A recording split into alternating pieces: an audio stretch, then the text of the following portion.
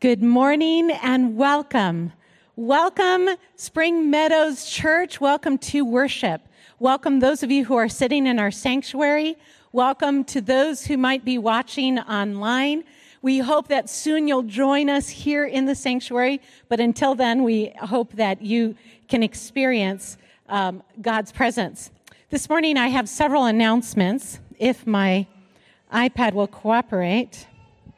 Give me 1 second. I'm sorry.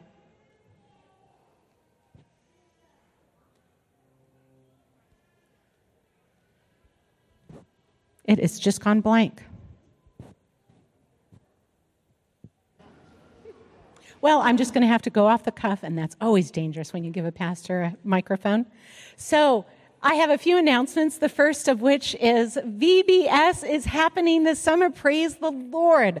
Last summer, I got here in time to do a drive-by VBS, and that was fun, and it was different. But this year, we're doing it back to normal as we can, with masks and some social distancing and some precautions. But I'm just thrilled that I get to see what Spring Meadows VBS really is. And so I hope for any of you that have children, if you can, if you'd like to, you can sign up online. At the welcome desk, there is flyers that have a QR code. And just take a picture of that before you leave today, and you can do the rest at home. Or if you're receiving our newsletter, you can click on the link there, or you can go to our website. So go ahead and pre-register. We're expecting large numbers for our VBS this year, and we really would like for our church family to be able to get to experience that. Also, for those who might want to volunteer, go ahead and click on the volunteer part of the registration as well. We always need all of you, church family, to participate and help us pull that kind of event off. And I know Heatherlanders will love it to see our volunteer list grow. Another announcement is that this evening at Ponce Inlet, I believe is the actual beach location, we are having a young adult Vespers. And so if you are a young adult and would like to come out, we will start handing out watermelon about 6 o'clock, and we will have a worship at 7. So for those of you young adults, this is an event for you. Please come and join the crew there. A few other announcements. Many of our ministries have started up again. And I see Kathy sitting here. The quilting ministry has started up. So if you are a quilter, come and join this amazing crew of men and women every Monday morning. Is it 10? It's 10. 10 o'clock in our fellowship hall. These wonderful like I said, men and women that prepare these quilts that end up being beautiful gifts to our church family, whether it's a family in need or a family having a baby. These prayer quilts are made here. Our Wednesday night prayer meeting is happening as well. And so as we are resuming many of our activities, our Sabbath schools are happening in person. I have to tell you a secret. It has been hard getting up earlier. Used to get up early on Sabbath morning, always, but it's been so long, and I feel for those families that come rushing into Sabbath school, and they're coming in late. Just know we all are experiencing God's grace. We're just glad that you're here. We're glad you made it. We're glad you're in our church building and worshiping with us. So yes, keep trying to be on time, but we're just glad you're here, and we're excited about that. And if you are still not able to come and join us, you can join Sabbath schools via Zoom, and that's also in our newsletter. I feel like there was one other announcement. Am I forgetting something, Pastor Brian? Oh, I know. See what happens when you give a pastor a microphone? We're needing more deacons, and as many of them have either come back or are not able to come back, we could use more hands. And I know that some of you are sitting there and saying, I just don't know my place in this church. It's a large church and they don't need me. This is a wrong pretense. Please know that the body of Christ needs every member. And so we invite you, we ask you to prayerfully consider how and in which ways you can be serving here. And we're thrilled to have you in whatever role and capacity you are willing to. So just reach out to any of us pastors or the deacons and let them know, hey, I'm ready to do something, and we'll get you plugged in. At this time, let us start our morning off with a word of prayer. Let's bow our heads. Gracious Father in heaven, we come into your presence with singing. We come into your presence rejoicing that you are our God.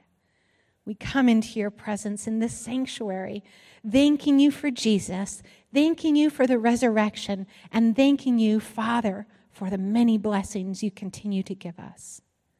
Lord, may we encounter you today. May we experience your grace and mercy. And Father, as we go about church today, may we be refreshed and renewed. In the name of Jesus, I pray.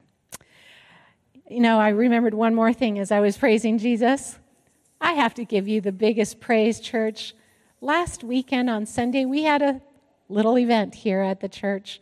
We had a Jerusalem experience. And I'm just so grateful. As I look around, I see many people, even young people, that came out and helped us to have this event. My gratitude is so big, I don't have enough words to you, church family. I think that our numbers were somewhere between 600 to 700, but Valerie, who sat at our registration booth, says she thinks we had 1,000 people come.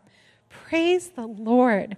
People came to learn about Jesus. Yes, let's go ahead and clap. We're giving God the glory. Absolutely. All glory be to his name. And I'm just thrilled that you, church family, embraced this vision and were able to come and support.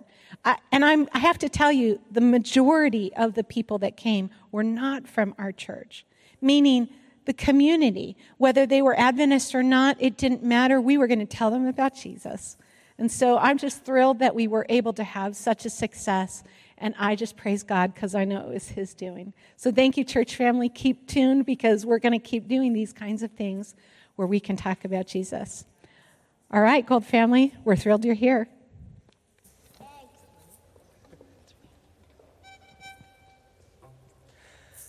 He's got the whole world in his hands. He's got the whole world in his hands. He's got the whole world in his hands. He's got the whole world in his hands. He's got the wind and the rain in his hands. He's got the wind and the rain in his hands. He's got the wind and the rain in his hands. He's got the whole world in his hands.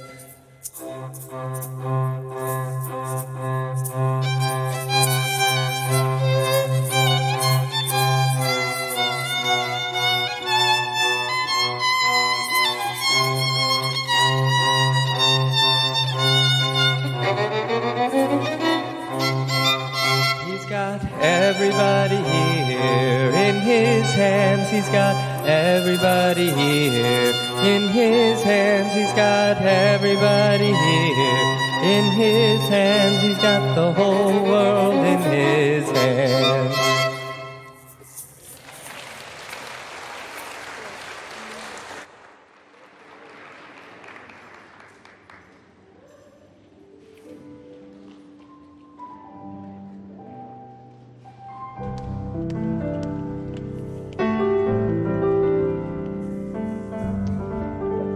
What a blessing that is.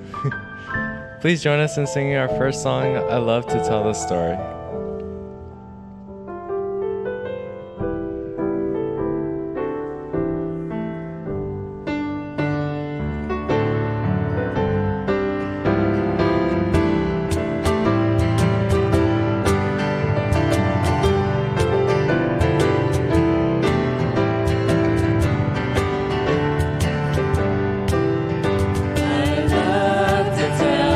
Story of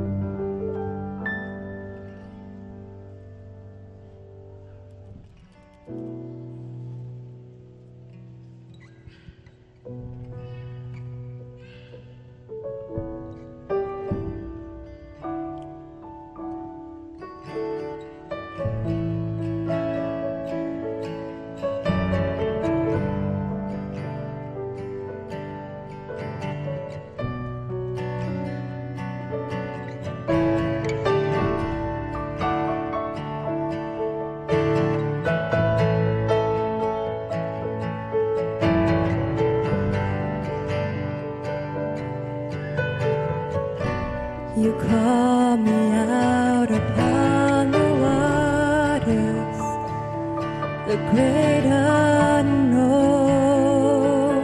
where feet may fail. And there I find you in the mystery, in oceans deep. My faith will stand.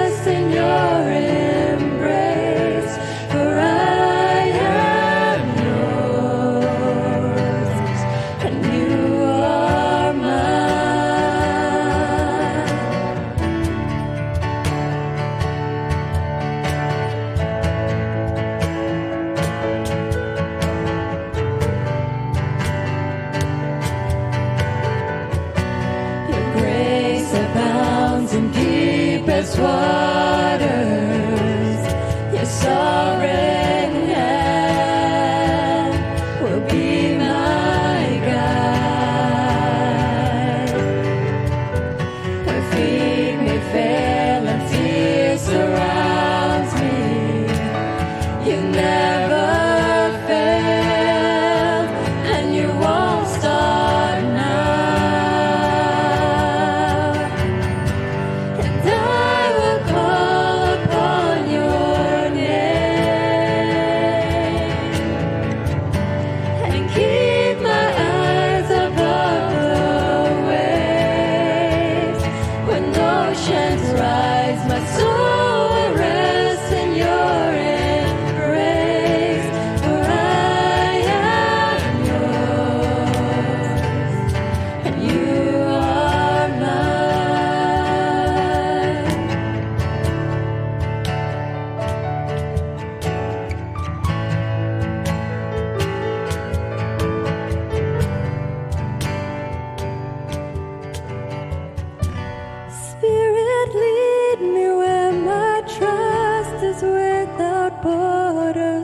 Let me walk upon the waters, wherever you would call me. Take me deeper than my feet could ever wander, and my faith will be made stronger in the presence of my Savior. Spirit, lead me where my trust is without borders. Let me walk upon the waters, wherever you would call me. Take me deeper than my feet could ever wander, and my faith will be made stronger in the presence of my Savior. Spirit, lead me where my trust is without borders. Let me walk upon the waters, wherever you would call me.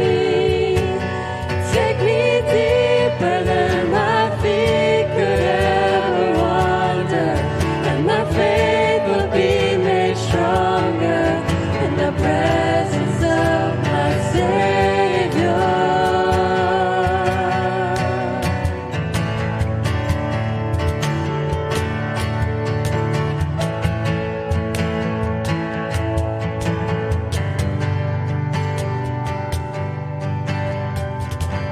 And I will call upon your name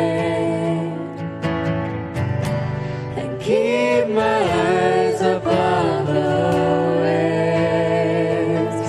When oceans rise, my soul will rest in your embrace. For I am yours, and you are mine.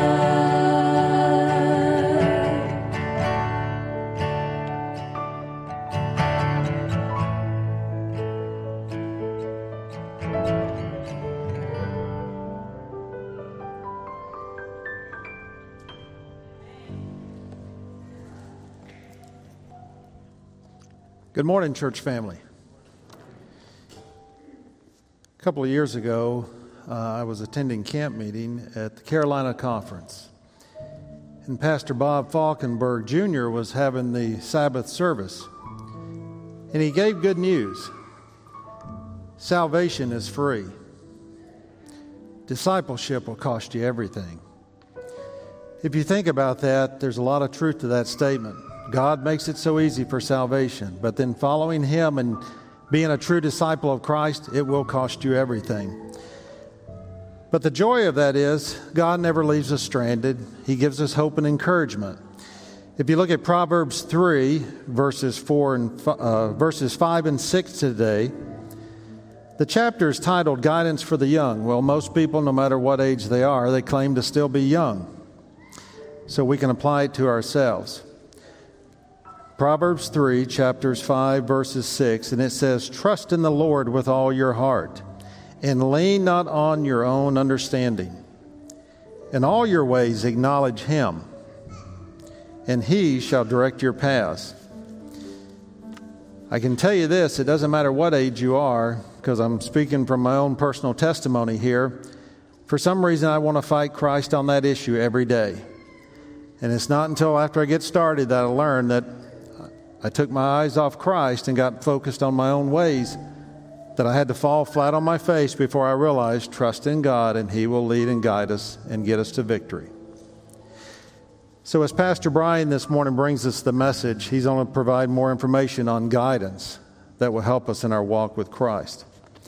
At this time, let's kneel as we go before our Lord and Savior and have our morning prayer.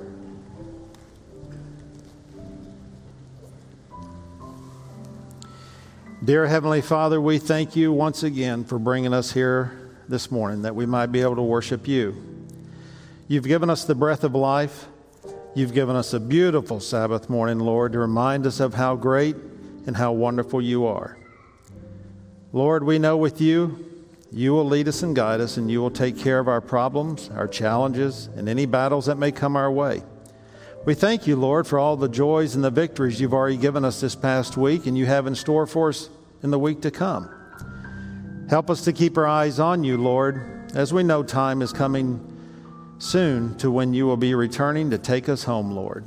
Help us not to give up the faith, but walk diligently every day, Lord, representing you with a smile on our face and our hearts, singing with joy because, Lord, you've won the battle. And it's only a matter of time till you take us home with you. We thank you, Lord, and we thank you most for your love, your mercy, and your kindness. In Jesus' name, amen.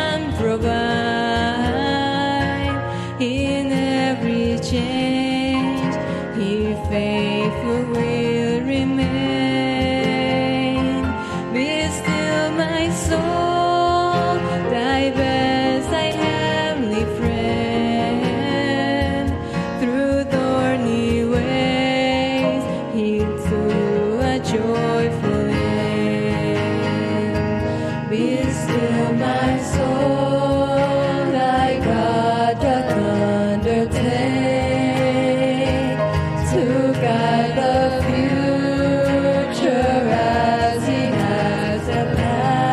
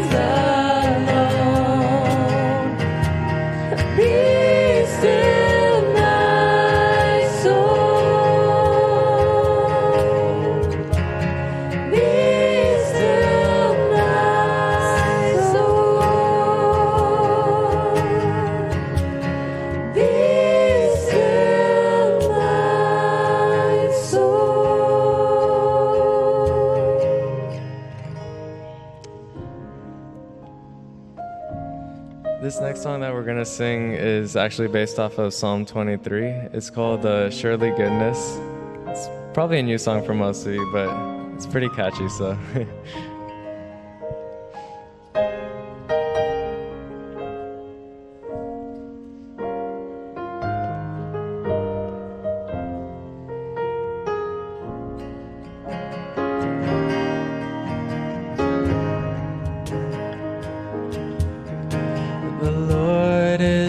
Shepherd, I shall not want.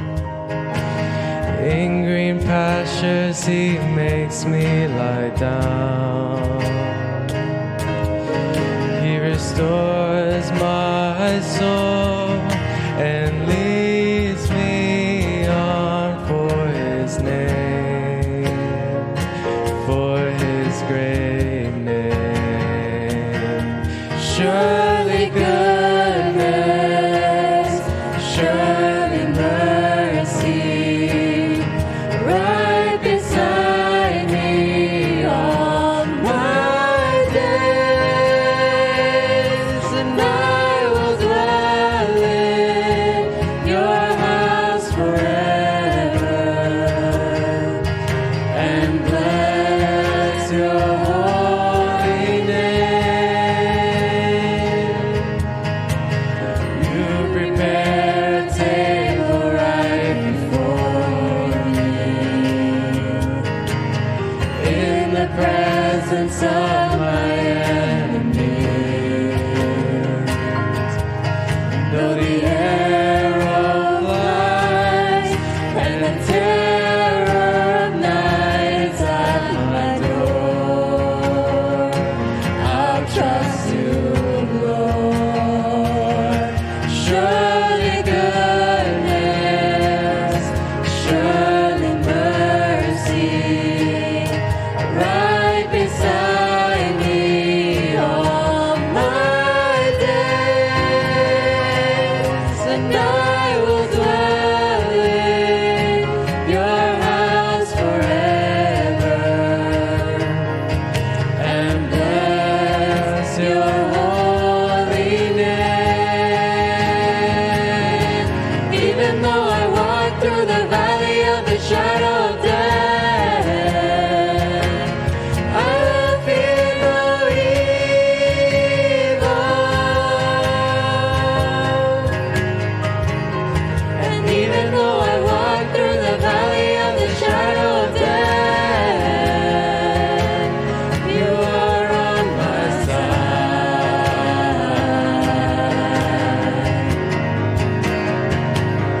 And even though I walk through the valley of the shadow of death, I will fear no evil. And even though I walk through the valley of the shadow of death, you are on my side.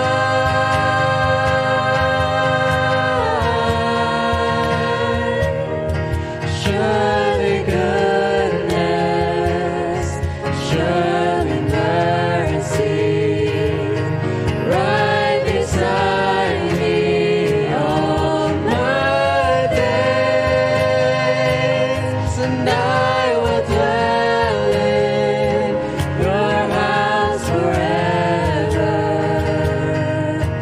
and bless your holy name, and bless your holy name, and bless your holy name.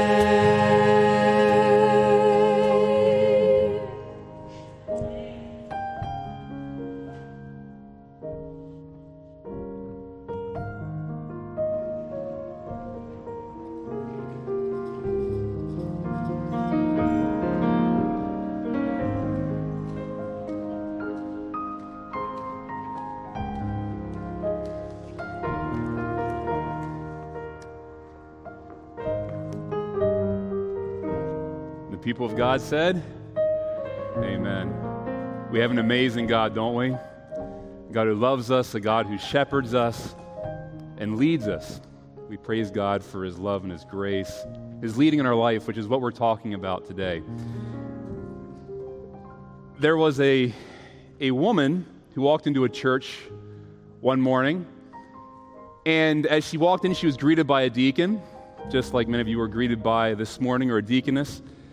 And the deacon said, "Where would you like to sit?" And she said, "Well, I'd like to sit right in the very front of the church." And so he said to her, "You might want to think twice about that."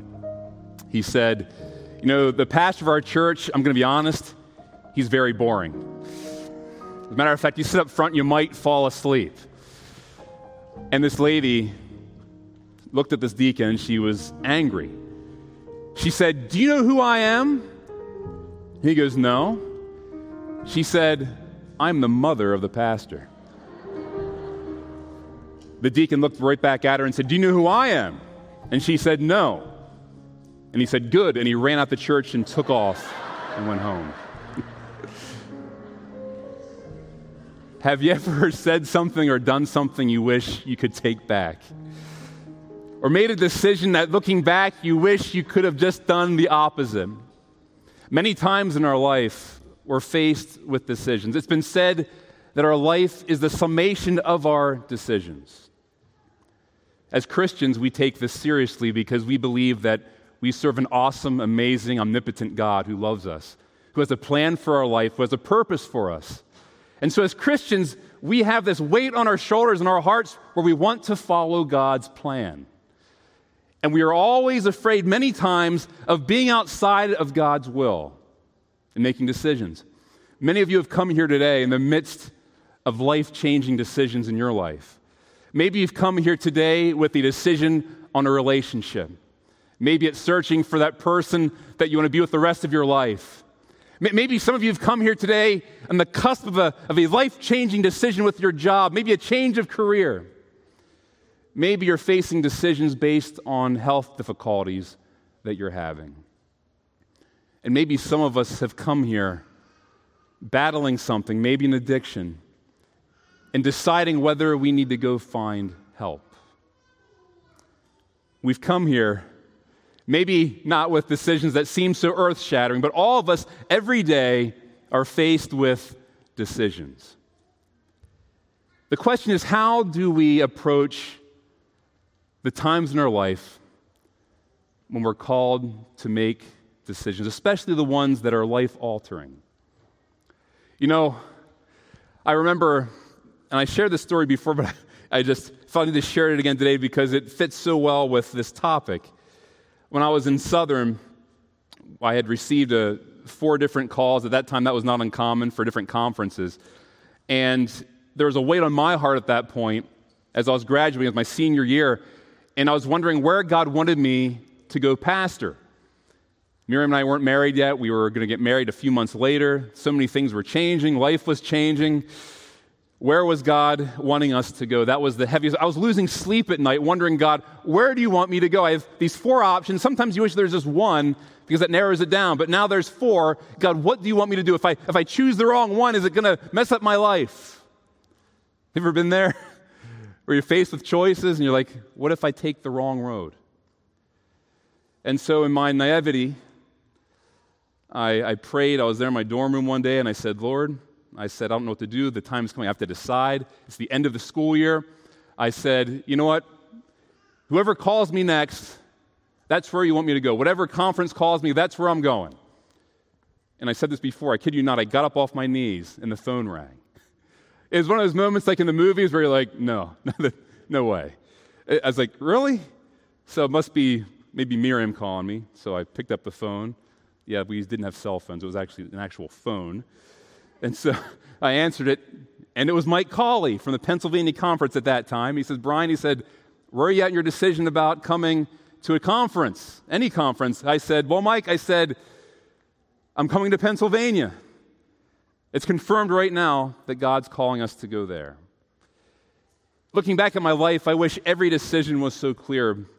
But as I look at my life, even currently, God rarely works in that way. As a matter of fact, decisions are made in much greater and broader ways, sometimes more uncertain ways, as we're facing these life-altering points and these intersections of our life. Today's theme we're talking about is guidance. How do we find God's guidance for our life? All of us need that on a daily basis. Sometimes in the little things, sometimes in the big things. But how do we know we're in the midst of God's will? As we approach this topic, let's approach the throne of grace one more time and bow our heads together. Dear gracious Heavenly Father, it is good to be here today. We are here because we love you. We're here because you're an awesome God. We're here to worship you. And Father, we now come before you through your word in this time of worship. As we see your grace, as we see your majesty and your goodness, your glory, Father, we worship you again.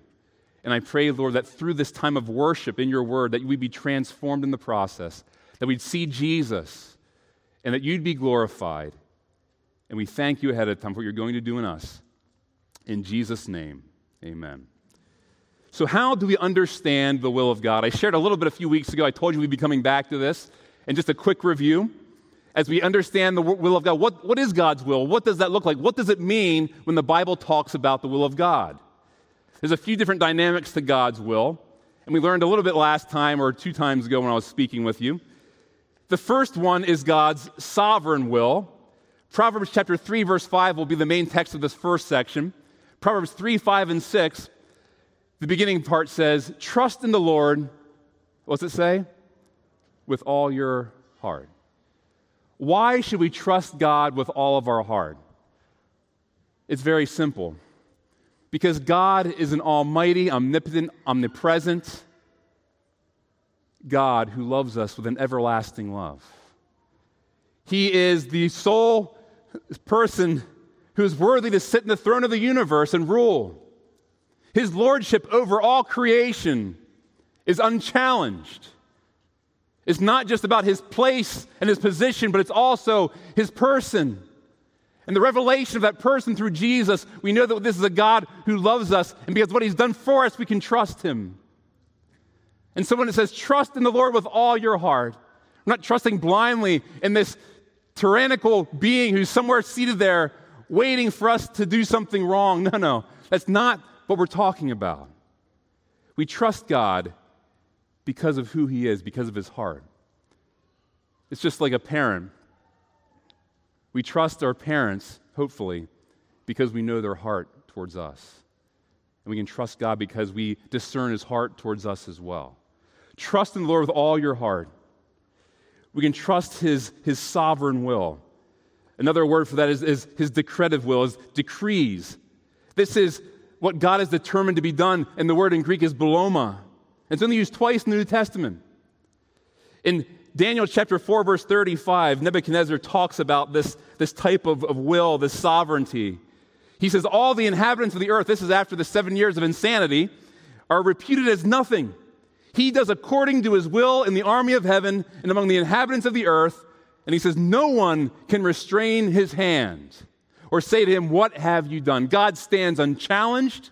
We cannot question what he's done because he does it because he is sovereign. He is the only one worthy to rule and to make decisions and to perform his will in this universe and on this planet and in our lives. So God's sovereign will is what he wills to be done, which we cannot change. God will accomplish his plan, his will, regardless of what you and I do or do not do. That is his sovereign will. He's accomplished through history, despite imperfect humanity, the plan of salvation. And as sure as he has accomplished the cross of Calvary, the resurrection, the ascension into heaven, as sure as that has taken place, is as sure as he will accomplish the end game of him coming back to take us to heaven. We can trust that. His sovereign will be accomplished no matter what you and I say or do, he will accomplish it. And we should say amen to that. God is faithful. He is consistent. Nothing can stop him. And so how does the sovereign will work into our decision making? It would be helpful, except many times we don't understand God's sovereign will. Why is that? Isaiah 55, verse 8 and 9 says, for my thoughts are not your thoughts, says God, nor are my ways your ways, says the Lord God, for as the heavens are higher than the earth, so are my ways higher than your ways, and my thoughts than your thoughts. Trying to discern God's will for our life by only looking at His sovereignty, His sovereign will, His overreaching plan is sometimes hard. There's things that happen we don't understand, which is why there's also God's revealed will. Proverbs 3, verse 5 again, it says in the beginning, trust in the Lord with all your heart because of His sovereignty, His lordship, and His love. But then it says, don't lean on your own, what? Understanding. Well, why shouldn't we lean on our own understanding? Hasn't God given us wisdom? Hasn't He given us a mind and a brain to work? What is wrong with us making decisions, seeking our own destiny? The Bible says something interesting. In Jeremiah chapter 17, verse 9, it says the heart is what? It says the heart is deceitful. Above all things and beyond cure, it says, in other words, our hearts are sick. Sick beyond measure, other versions say. Our hearts have an issue. We cannot trust our heart. And so when someone comes to you and says, you know what? I make my decisions based on what my heart's telling me. I follow my heart. That's not a good way to make decisions. According to what the Bible's telling us, following our heart can be a road to something apart from where God wants us to be, and usually is. We cannot follow our heart alone and follow God's will for our life. God's will is greater than our hearts. And so God's revealed will is given because our hearts cannot be trusted. So God says, I have something I will share with you according to my character, according to my heart. It's His preceptive will. It's His prescription. When it says lean not on your own understanding, God says lean on my understanding, not your heart, but my heart. This is used 60 times in the New Testament with the word thelema. And it means that which God desires to be done by us and in us, in others. It's God's divine precepts and principles for mankind to teach us how to live. It's God's revealed will through His Word. It helps us in making moral decisions, how to live with each other, to treat each other in relationship. It's God's moral bounds of how we should act based on His character of love. This helps in decision-making in the moral areas of our life that the Bible addresses in precept and principle, but it can be rejected, it can be ignored if we choose. And then finally, there's a third level of God's will, which is His individual will or His directive will. That comes down to us. You see, His sovereign will is His overreaching plan. His revealed will is His plan for everybody, but now He also has an individual will for you and I, His directive will. And that's why it says in Proverbs 3, verse 6, in all your ways, acknowledge Him. Trust in the Lord with all your heart. Don't lean on your own understanding, but in all your ways, acknowledge Him. In all your ways, in all your decisions, acknowledge God. And the promise is this, is that what? He will direct your path. Is that a great promise? If you acknowledge God, He's not going to leave you hanging. He's not going to leave you alongside the road. He's going to lead you and guide you in your decisions in your life. He's going to perform His plan. He's going to fulfill His work in you. And He has a good plan according to the Bible. He has an amazing plan for our lives. In Psalms 32:8, we see that God shares something amazing with us. He says, I will instruct you and teach you in the way you should go. I will guide you with my eye. God says, I will direct you, not just you, but all of us. You see, each one of us have a personal experience with God. I love what it says in Steps to Christ, page 100. I read this last time. It says, the relations between God and each soul are as distinct and full as though there were no other soul upon the earth to share His watch care, not another soul for whom He gave His beloved Son. God's relationship with you is as specific as anybody else, but it is personal. It is unique. He knows you by name. He knows everything about you, yet He loves you. It's amazing, isn't it? He knows everything about you, and still He loves you and accepts you. And when you look in the mirror and we look at ourselves, we're not always very lovable. But God loves you despite yourself and myself. Jeremiah chapter 1, verse 4 and 5, the call of Jeremiah. It says, "Then the word of the Lord came to me, saying, Before I formed you in the womb, I knew you. Before you were born, I sanctified you, set you apart. I ordained you a prophet to the nations." Later in Jeremiah chapter 29, it says, "For I know the plans I have for you, declares the Lord. Plans to what? Prosper you, not to harm you, to give you a future and a hope." God has a will for our life and a good plan for our life. You know, there's some misunderstandings about discovering and accomplishing the will of God that we have to deal with first before we go any further. The first misunderstanding is that we can always use the same recipe to find God's will. You know, sometimes we find our niche, we do something that works, and then we think every time we do it, like the scientific method, we can expect the same results. But God is not like the scientific method. Because God is beyond that. God is not in the boundaries of what we think He should do or how we think He should act or respond to us. God works in His sovereign plan apart from us, even though He works within us and through us. He's not limited to us. God is working. But we cannot think we can find one recipe to find God's plan. There was a Simpsons episode some years back called Missionary Impossible. And it was the episode where Homer made a pledge of $10,000 to PBS, couldn't come through. The town almost kills him, but instead he runs into his church and he finds respite with his pastor. And so the pastor hides him in a duffel bag with other Bibles and that were going to the mission field. And he sends them off on a ship to the mission field. Well, Homer ends up in an island in Micronesia. And as Homer always does, he messes everything up. He's there and he's doing everything wrong that a missionary would do, leading people the wrong direction, doing all the things that we've done through history that have not been good, until finally he says, I'm going to build a chapel. And so to redeem himself, because all the mistakes he made, how much he messed up, he says, we're going to build a chapel. And so he builds a chapel, and he's standing there with the islanders there in this Micronesian island, and he looks at the chapel together as they're standing there. He goes, he says, I don't know a lot about God, but he says, we've built him an amazing cage, haven't we? Many times we turn our churches into a cage, that we think we can hold God, that we can contain him. Kind of like a genie in the bottle, that we can prescribe to God what we think he should do and how he should do it. Every time we think we have a grasp on how God's going to respond or how we think he should, we're caging him in our hearts and minds. But God cannot be caged. He is everywhere.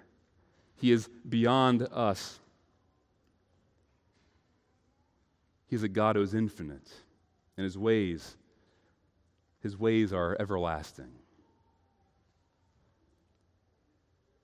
Another misconception about God's will is that his will is simply anything within the moral guidelines of his word. And so many times we think, well, if the Bible says I can do it or it's within those boundaries, then that's God's will for my life. And typically that's true. But there are times that is not true, that we have to recognize. In Romans chapter 14, Paul is talking to the people in Rome, the church in Rome, and he's talking about food, especially offered to idols, and how there's a big controversy about this. But Paul says to the church that we need to be careful on how we act, because how we act affects other people. And so in Romans chapter 14, verse 23, in this context, he says, do you have faith? Have it to yourself before God. He says, happy is he who does not condemn himself in what he approves. In other words, there's a controversy between those who thought it was okay to eat this food, those who didn't.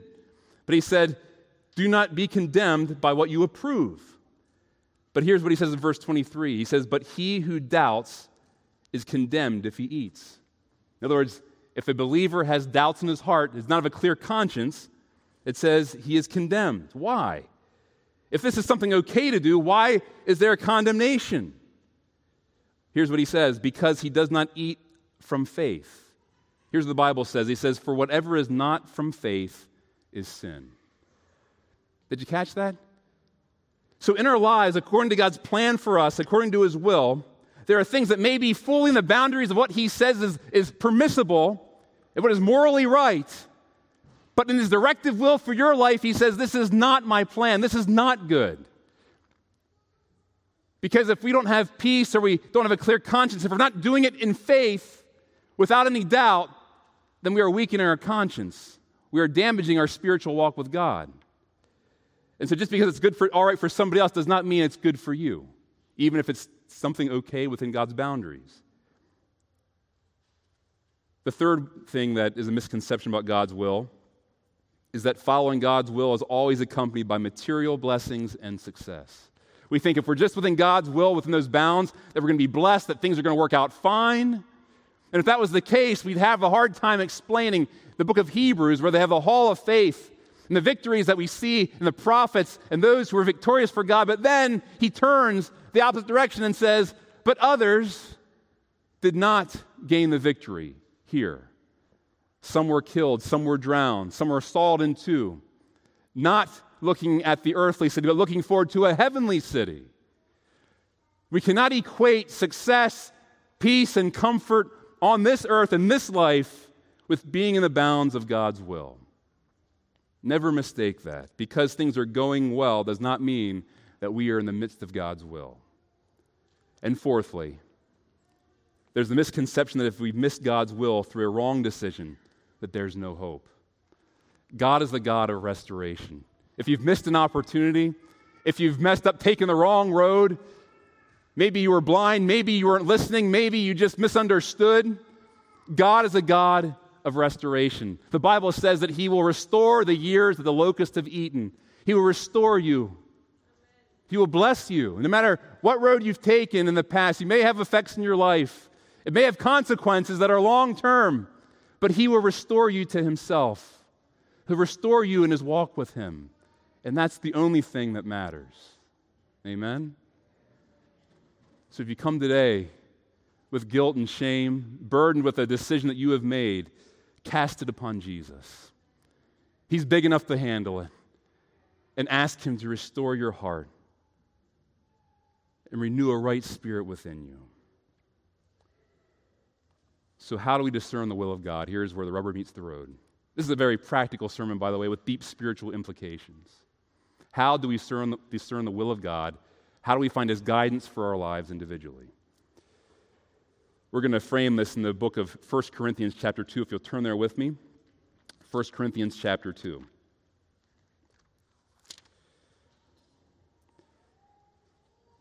The first and most important aspect of finding God's will is found in the first couple verses here. So find it and let's read it carefully. Mark it in your Bible if you need to. This is of utmost importance. This is Paul talking to the church of Corinth. And he says, "And I, brethren, when I came to you, did not come with excellence of speech or of wisdom, declaring to you the testimony of God." In other words, he says, they didn't come to you with fluff, with fanfare. He says, I came with one simple thing. Verse 2. "For I determined not to know anything among you except Jesus Christ and what? Him crucified."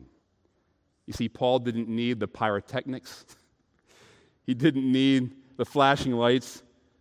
All he needed was Jesus. He says, I came to you with one thing and one thing only. I presented Jesus. I love what Paul says. As Paul exemplifies in his life here, as he's preaching through his life and his mission, Jesus was of preeminence, of priority in his life. He was of the first place of everything that Paul did. Galatians chapter 2, verse 20. Paul then describes this experience with Jesus. He says, I have been crucified with Christ. It is no longer I who live, but Christ who lives in me. And the life which I now live in the flesh, I live by faith in the who? In the Son of God, who loved me and gave himself for me. You know, it's one thing to experience Easter weekend, and praise God, it was a wonderful weekend. To remember what Christ has done on the cross and his resurrection from the grave. But it's another thing to be a week out from Easter and still be living in the reality of the resurrected Lord. Paul says it's not just a one-day-a-year experience. He said, I experience this daily. He said, I'm crucified with Christ, and yet I live. On a daily basis, Paul says, I die daily. Paul says, I'm crucified daily. I take up my cross. It's not just about the surrender. That's the first and foremost, the most important part. But then there's the filling. 1 Corinthians chapter 2, looking down as we move down to verse 11. Paul says, for what man knows the things of man except the spirit of the man which is in him? Even so, no one knows the things of God except the Spirit of God. Now we have received not the spirit of this world, but the Spirit who is from God, that we might know the things that have been freely given to us by God. In other words, the Spirit reveals to us the free gift of salvation, God's ways, His will, His goodness. Verse 13 says, these things we also speak not in words which man's wisdom teaches, but which this Holy Spirit teaches, comparing spiritual things with spiritual. He says, but the natural man does not receive the things of the Spirit of God, for they are foolishness to him. The natural man is the unbeliever. It's the one who does not believe in God. It's the atheist. It's the one who has rejected the reality and the thought that there is a God who exists. The natural man stands fully apart from the God of the universe. And he says, these things that God is revealing are foolishness to them. They cannot understand it. Why? He says in verse 14 again, nor can he know them, because they are what? They are spiritually discerned. This is key, by the way, as we're moving forward in this process. But he who is spiritual judges all things, yet he himself is rightly judged by no one. For who has known the mind of the Lord, that he may instruct him? But we have the mind of Christ. What Paul is saying is that as believers, we have the Holy Spirit. It's not just about that daily surrender, but we need a daily filling. We need a daily surrender of ourselves to the cross, living a life in the resurrected Lord Jesus Christ, but then being filled with His Holy Spirit as He instills in us the mind of Jesus. Verse 3, we see a little further into this picture that Paul is talking about. He says, and I, brethren, could not speak to you as spiritual people. He's talking to a church that was not acting like spiritual people filled with the Holy Spirit, but as carnal, as babes in Christ, immature Christians. I fed you with milk, not with the solid food, for until now you were not able to receive it, and even now you are still not able, for you are still carnal. For where there are, and mark this, where there are what? Where there is envy, strife, divisions among you, are you not carnal and behaving like mere men, like the natural man? Did you catch that? So within the body of Christ, if there is divisions, if there is bickering, envy, and strife among any of the body of Christ, we are not acting with the Holy Spirit. He says we're acting like mere men, the natural man apart from Christ.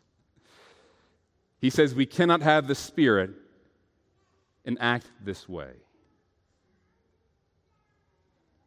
But he says, you guys are just kind of like the disciples. You're acting carnally. Before Jesus was dead and resurrected, he says, I have many things to tell you, but you cannot handle them right now. You're not ready to receive them.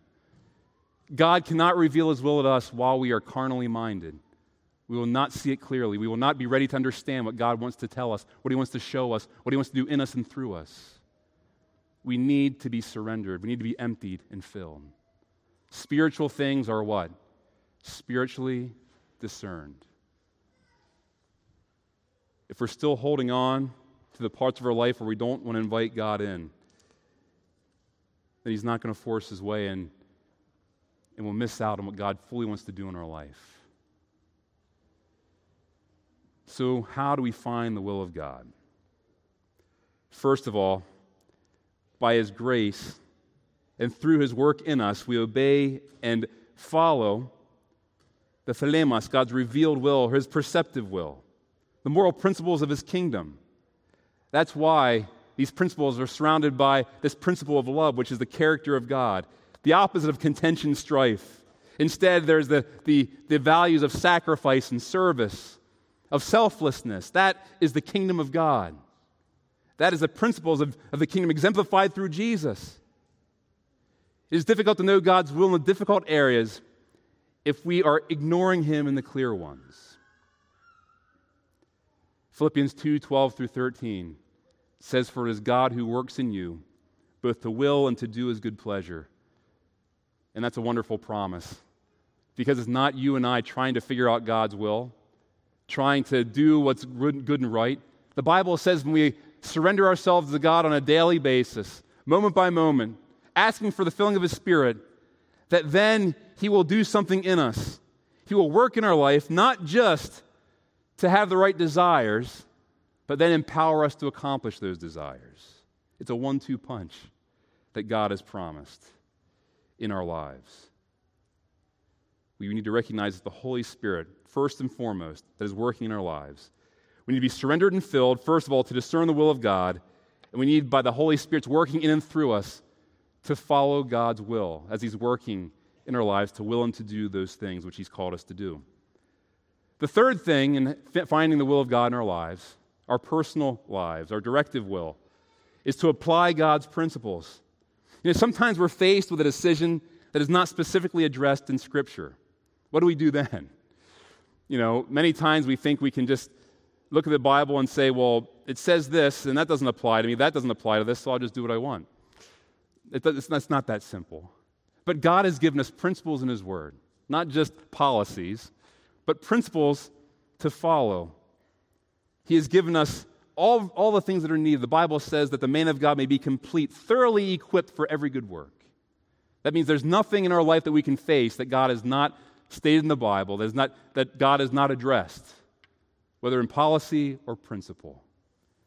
The Bible is God's roadmap for our life. I had a friend when I was at Andrews doing my master's degree, and I used to do construction on Fridays. His name was Jason. He was a backslidden Christian. He hadn't been to church or really having a relationship with God for many years, but we'd talk about spiritual things. And he always liked to just challenge me on stuff. And I remember one time we were working, we became very close over those 2.5 years. And one day Jason said, Brian, he says, why do Christians have an issue with smoking marijuana? I was like, okay, well, that's pretty common across the board. I have had some members who come to me, not here, but other places, who've used it for medicinal purposes, and I don't judge. But in general, for recreational purposes, we know that it's not good. It's not part of God's plan for our life. And he says, well, why can we not do this? Because he says, remember in Genesis, the Bible says, and he'd used it to his own benefit, it says we have every herb of the field to be used and to eat. I was like, oh man, I had to stop there for a second. Every herb of the field. Yeah. So I said, well, how am I going to respond to this one? And I said, after sin, some of those herbs didn't remain the same. I said, in other words, if you saw poison ivy, you wouldn't go and eat that, would you? He was like, probably not. I said, well, maybe the same principle. And he was cool with that. Although he tried to challenge me after that again and again. But anyway, it's the principle of God's Word. Sometimes we don't always find the policy, but God has given us the principle in His Word. If we say that God is leading us to do something, and here's a key I want us to remember today as we're discerning and seeking God's will for our life, His guidance.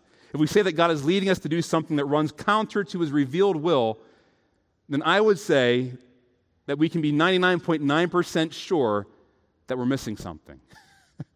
If we're saying, God's really leading me to do this, but it's directly in contrary to something He said, this is not my will for you as my child, then we're probably not listening to Him. We're listening maybe to our hearts. We're following our hearts. If we're prompted inwardly, it will not be apart from His Word, but according to it. As we look at this, we also have to ask ourselves a couple questions. When we're faced with a decision, any major life-changing decision, I challenge you to ask 3 questions. And maybe this goes for the smaller ones too, because they can all make differences for good or bad in our life. So ask the appropriate questions before major decisions. Number 1, jot these down. what do I plan to do? Okay? Number one is, what is the action? What is the actual thing that you plan to do? What is that you want to do? What is the guidance you're looking for? For what? What is the action? You have to identify that first. Make sure you're clear what you want to see done. Secondly, ask the question, why do I plan to do it? Fair enough? What do I plan to do? Secondly, why do I plan to do it? Because these have ramifications. It's not always what we want to do, but sometimes why we want to do it is just as important. It's always as important. Sometimes even more important, because it identifies our motives. We can do the right thing for all the wrong reasons. And so ask the first two questions, what do I plan to do? Why do I plan to do it? And thirdly, how do I plan to do it? That's important too. What do I plan to do? Why do I plan to do it? And then thirdly, how do I plan to do it? What are the means that you are planning to use to accomplish this in your life? It's a biblical concept because Jacob, he was promised the birthright. And so he was justified in saying, okay, God's promised me that I would be the one who would receive the blessing from my father, the birthright. And so I should seek it. And so what does he do? The action was right because God had declared it. He was going to seek the birthright. His motives were pure because he was following what God had declared as well.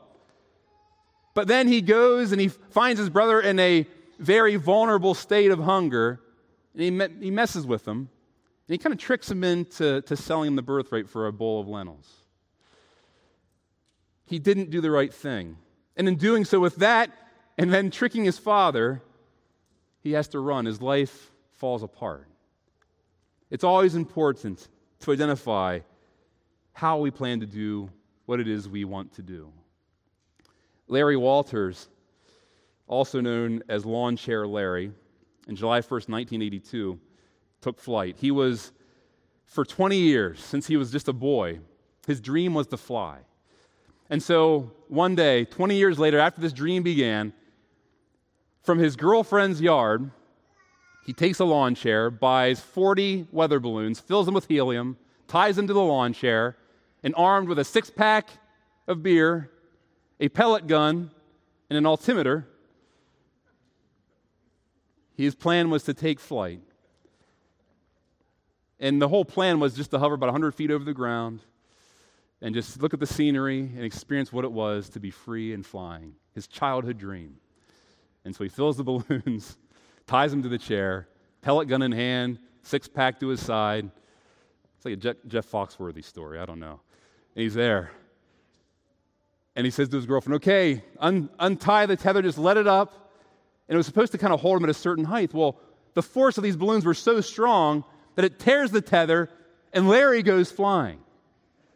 So instead of going 100 feet in the air, he goes to 1,000, 2,000, 3,000, the whole way up very quickly to 16,000 feet within a matter of minutes. And he's petrified because he's now in the area where it was restricted airspace for LAX. And planes were seeing him flying by, and they're saying, we have a problem. Calling mission control. There is a guy in a lawn chair with balloons floating around with a BB gun. And so he was so scared, he was heading towards the Pacific. He begins to shoot the balloons with his BB gun. Then he drops it. Luckily, he just shot enough for a slow descent, and he comes down, hits power lines, miraculously survives, and comes off unscathed. His dream was to fly. His motives were good. But he definitely didn't go about the right way to do it. It was illegal, first of all, and he could have killed him. Always ask the question, what do I plan to do? Why do I plan to do it? And how do I plan to do it? And apply the appropriate principles. And finally, we need to seek God's specific guidance. Sometimes we go through these steps and we still have no idea what to do. We're still indecisive. We still are seeking this peace from God, this audible voice maybe an indicator of some kind. Maybe we've explored these 3 different steps here, and still we need more. If after exploring these things, and we still do not have guidance on a particular issue or decision, there's a few other things we can do. Number 1, and the principle is this, that he will guide us, and remember this, he'll guide us if we are open to be led. We have to have an open heart once in surrendered to Him. Just a reminder. But then firstly, that God will communicate many times to us as we spend time with Him in prayer and Bible study. I don't know if you experienced this in your life, but as we take time in prayer and spend time in God's Word, not just to talk to God, not just to tell Him what we want, but to listen, God will communicate to us. He'll reveal things through His Word that we had not seen before. He'll communicate His will in many different ways through this time of prayer, through the work of the Holy Spirit in our life. It is through the time of intimacy with God that He can also reveal His will. The inner witness of the Holy Spirit, number 2. Acts chapter 16, Paul said he was held back by the Holy Spirit from going to a certain country. He was held back, and so he would not go. So many times in us, we need to rely as we're praying and as we're seeking God, the inner witness of the Holy Spirit in our hearts. If we don't have peace, if we have doubts, don't move ahead. Remember what Paul said. If we don't act in faith, we're actually apart from God's will. If we have doubts, don't move forward. That was Paul's message. Thirdly, maybe there's outside circumstances. In 1 Corinthians 16, Paul says that God opened a door for ministry in a certain place, and Paul takes that door. Many times in our life, God will open a door or even close a door, indicating His plan and will for us. Seek godly counsel is also another way we can look at this. Proverbs chapter 11, verse 14, it says, where there is no counsel, the people fall, but in the multitude of counselors there is safety. Now, I say this with caution, because many times we go to other people first and foremost and say, hey, what should I do? That's not the safest route. We need to seek God personally. We need to seek and pray with Him and seek His face. And many times God might send someone our way to help reveal something to us. There's also many times, if we only rely on somebody else to tell us what to do, we'll be led astray because they don't understand what God is doing in your life. And they'll just tell you something that may be, from their perspective, for your own good. If you're going through this, you need to get out of there because it's uncomfortable. It's ruining your life. You need to quit that. You need to do this and that. Quit that job. Go over here. Where the whole time it might be God's plan for you to be right where you're at. That's only something God can tell you, not anybody else. Then there's common sense and past experience. God's given us a mind to use. We have to be careful, though, about past experience. A few weeks back, and I've told this story to a few people, my family and I went to a Japanese restaurant. I'm not going to tell you which one.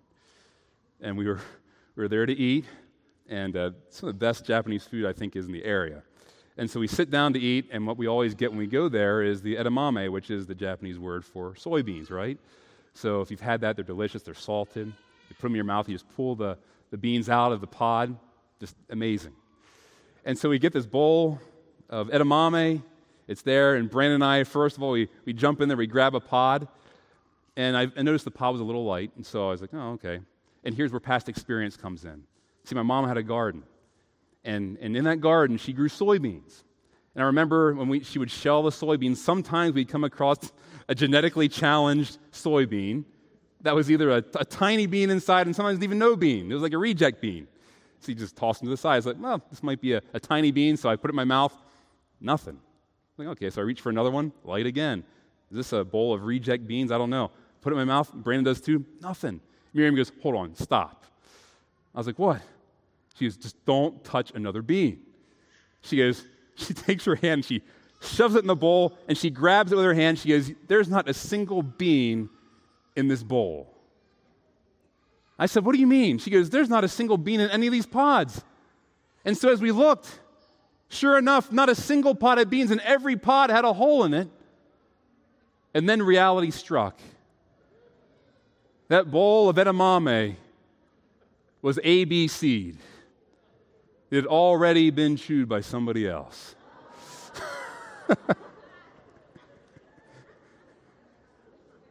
And Brandon and I already had two in our mouth.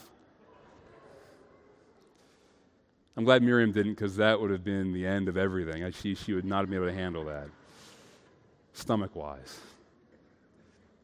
We got a free meal out of it, free desserts, but the damage was already done. We cannot trust our past experience and what I thought I was an expert in soybeanery, growing in a garden. Sometimes we just need to use some common sense. But what if all indicators are mixed? And here's where we'll end. As we're seeking God's will, we're surrendered to Him. We've asked Him to fill us with His Holy Spirit as we've surrendered to Him. We've gone through this process and we still don't have clarity. What should we do? The Bible says that we should wait. Don't move. We should wait before making any life-changing decisions. It's not a call to sit down and do nothing, but simply to continue in the current path that you are on until God changes it. Maybe God is calling you to remain where you're at, that you can flourish where He has planted you. And you might say, man, I don't feel like I'm flourishing. But if God has planted you there, and it's time for you to be where you're at right now, is here and now, for such a time as this, you can trust that He is with you. Even if things seem like they're falling apart, like it can't be His plan, it can't be His will, He is with you. Do not move. Do not leave. Stay the course. Because we experience God in the waiting. We are transformed in the wilderness. God is preparing you where you are at for something else. You might be in a place where you feel like nothing's going right, but God is doing something amazing. He's already working ahead. He's already working in you. He's preparing you. He's preparing a situation. Moses had to be in the wilderness for 40 years before God had him prepared to lead the children out of Israel out of Egypt. Paul had to go to the wilderness before he joined the disciples group. Even Jesus was led into the wilderness by the Holy Spirit before His ministry. So what makes us think that we are too grand and great to have to go through the wilderness ourselves? Many times we might find ourselves there, but do not leave it. Don't run. God is working. Finally, remember two things. Number one, there are things that you don't need permission to do. Loving people and loving God. If you see an opportunity, lavish the love of God, share the love of Jesus with those around you. You don't need to ask God for permission for that. Secondly, keep your eyes on Jesus. See where He's working and join Him in the work. And in doing so, we live a life of posture, of expectation of what God is going to do, where God is going to lead because of who He is. And always have an attitude of worship, because it's through worship that God transforms us. It's through the time of worship in our hearts and through our lives that God reveals His will, because we're putting Him where He needs to be, on the throne of our hearts, and allowing Him to be Lord of our heart. And so my challenge today is this, for myself and for all of us, is to surrender our hearts to God. Ask for His Holy Spirit. He's more willing to give His Spirit than we are to even ask. He promises the Spirit to those who ask. And finally, live a life of expectation that God is going to work, that He's going to accomplish His plan if we are open to it. If that's your desire, just raise your hand with me as we pray. Dear gracious Heavenly Father, Lord, we've come here today with many of us heavy burdens, things that seem too big for us to handle because they are. Some of us have come with heavy hearts because of issues we're dealing with, things that require decisions that can be life-altering, have long-term consequences and ramifications in many different areas. And so, Father, we're worried today. We're stressed. We're wondering what your plan is as we find ourselves in situations that don't seem like they're your plan because they're difficult. Maybe we're on the mountaintop, on the cusp of a valley. But Lord, I pray that you'd strengthen us for the valley ahead. Lord, I pray that through the risen Lord Jesus, that the power of the resurrection would be a reality in our hearts. That we would die daily, not just once, but daily. Daily take up the cross, as you have said, and follow you, fully surrendered, fully filled with your Spirit, to discern the things that you want to do, the places you want to send us, and accomplish in and through our lives. And so, Father, we rely on you, we look to you, we trust you, and we love you. And we ask this all in Jesus' name. Amen.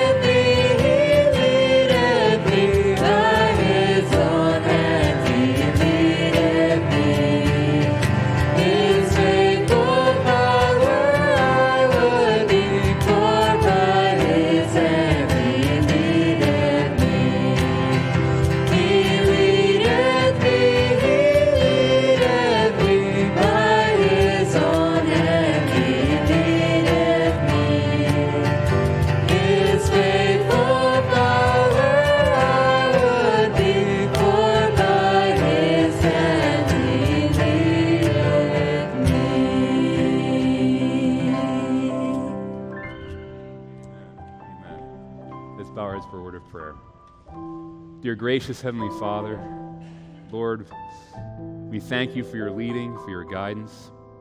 Lord, we are standing on Jordan's stormy banks.